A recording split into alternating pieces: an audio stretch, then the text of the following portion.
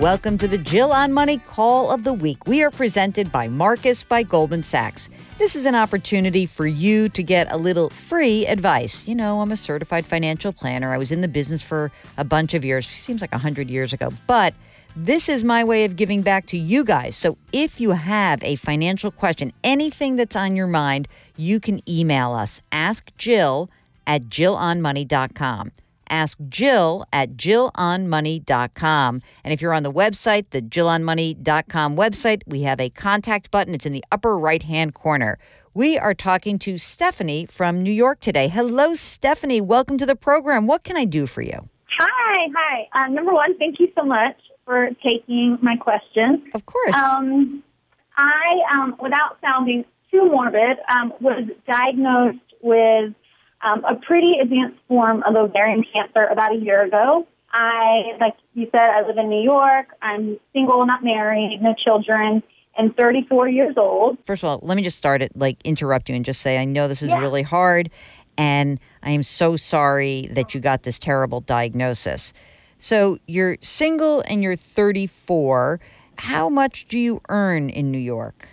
I make $175 a year, $175,000 a year. That doesn't include bonus. Okay, and do you usually get a bonus? I do. It kind of depends, but it'll be anywhere from say $10,000 a year up to $20,000. Okay, that's great. So, and I presume single lady in New York, you're renting or do you own? Correct. I rent. Okay, yes, got it. I rent. I live with my boyfriend at the moment, and our rent is pretty cheap for New York standards. Okay, fantastic.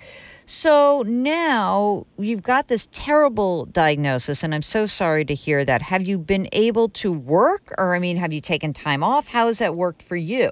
I have taken some time off, but luckily the company I work for has been totally understanding, and they haven't made me take any of my PPO or any long-term disability or even short-term disability. Okay. So they kind of been really open with me about, working from home when I need to or coming into the office for particular meetings. But ultimately, from a financial standpoint, nothing has changed. Okay. And are you in the midst of treatment right now? I had my surgery, I did the chemotherapy, and then doing treatment. I go once every 3 weeks, and that'll go through the end of the year. Okay, got it. Oh, man, this sucks for you. You have really, oh, my God. It was a shock. I bet. Definitely a shock. There's not much you can do. You get the diagnosis. So how can I be of help to you? Although I have been known as a great healthcare advocate for friends and family, but I don't presume that's why you're calling. Thanks. So what can I do for you? So what I've really come to realize is that while I feel great now, I probably will not, without sounding terrible, make it to, retirement age, say 60 years old, where I can access my 401k. Mm-hmm.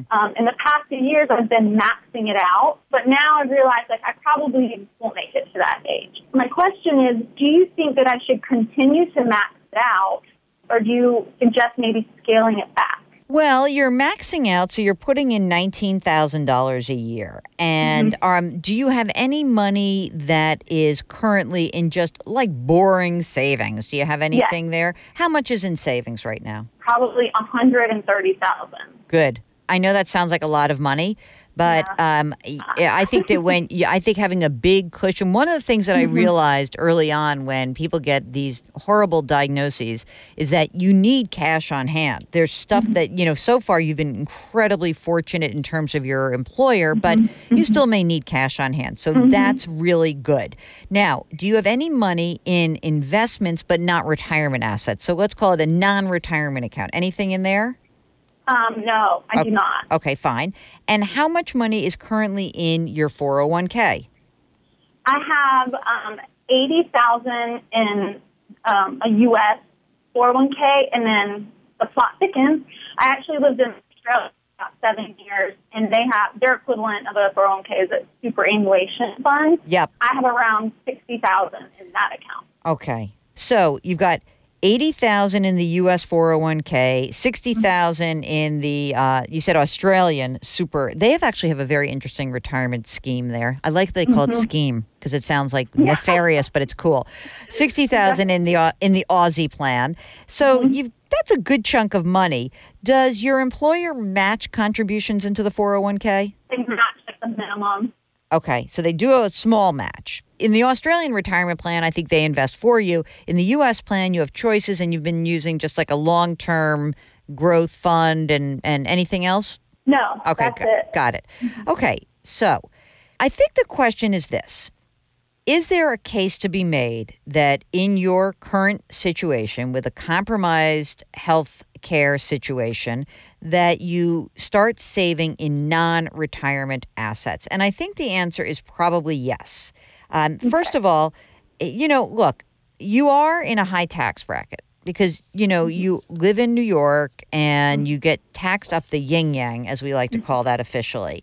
And so if I look at you right now, you are probably in the 24% tax bracket because that's the highest marginal tax bracket.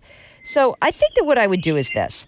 I would probably take half of the money that you're putting into the so maybe I would put like $9,000 into the 401k because that'll bring your taxable income down, and that's fine. You're in that 24% bracket. I'd pay taxes on the rest, and I would start building what I like to call a plain old general investment account, a non-retirement account.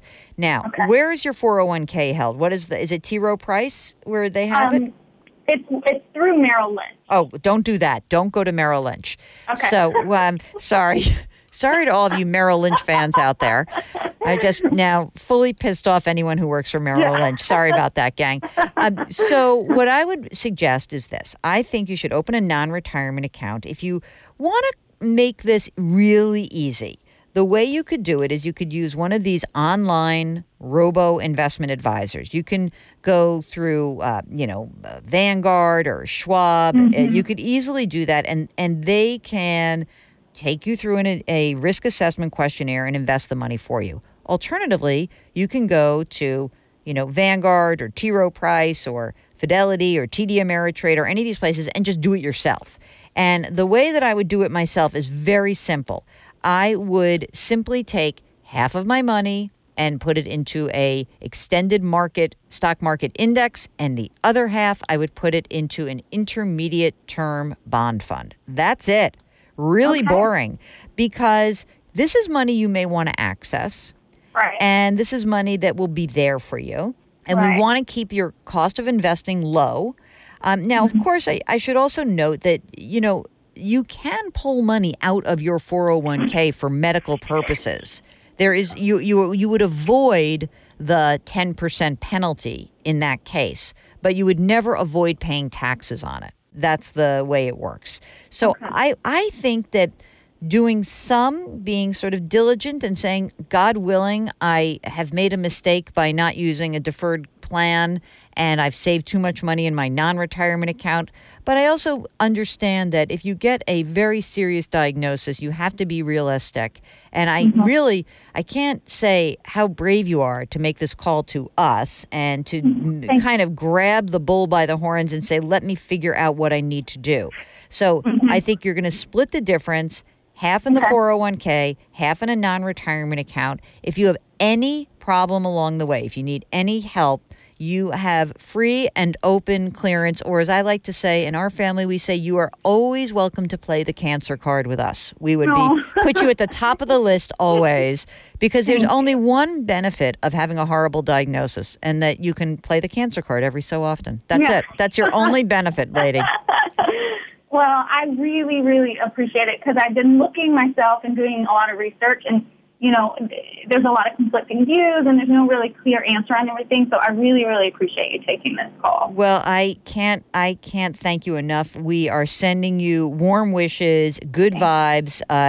What's my one piece of advice after going through lots of cancer with friends? Always have a scarf with you. Cancer makes you cold, as we like to say. That is so true. Right? Very true. Yes. God, yes. a nice, comfy knit hat and a scarf. And you let us know if there's anything else we can do for you, okay? Thank you, Jill. I'll send you a picture from my vacation. All right. Sounds great. Take care, Stephanie. Thank you. Bye. Bye-bye.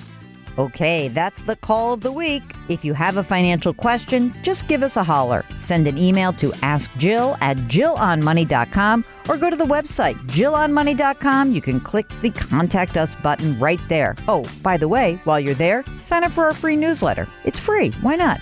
We drop new episodes of Jill on Money every Tuesday and Thursday, and you can download the show anywhere that you get your podcasts. Apple, Google Play, radio.com, Stitcher, wherever. Our music is composed by Joel Goodman. Mark Talercio is our executive producer.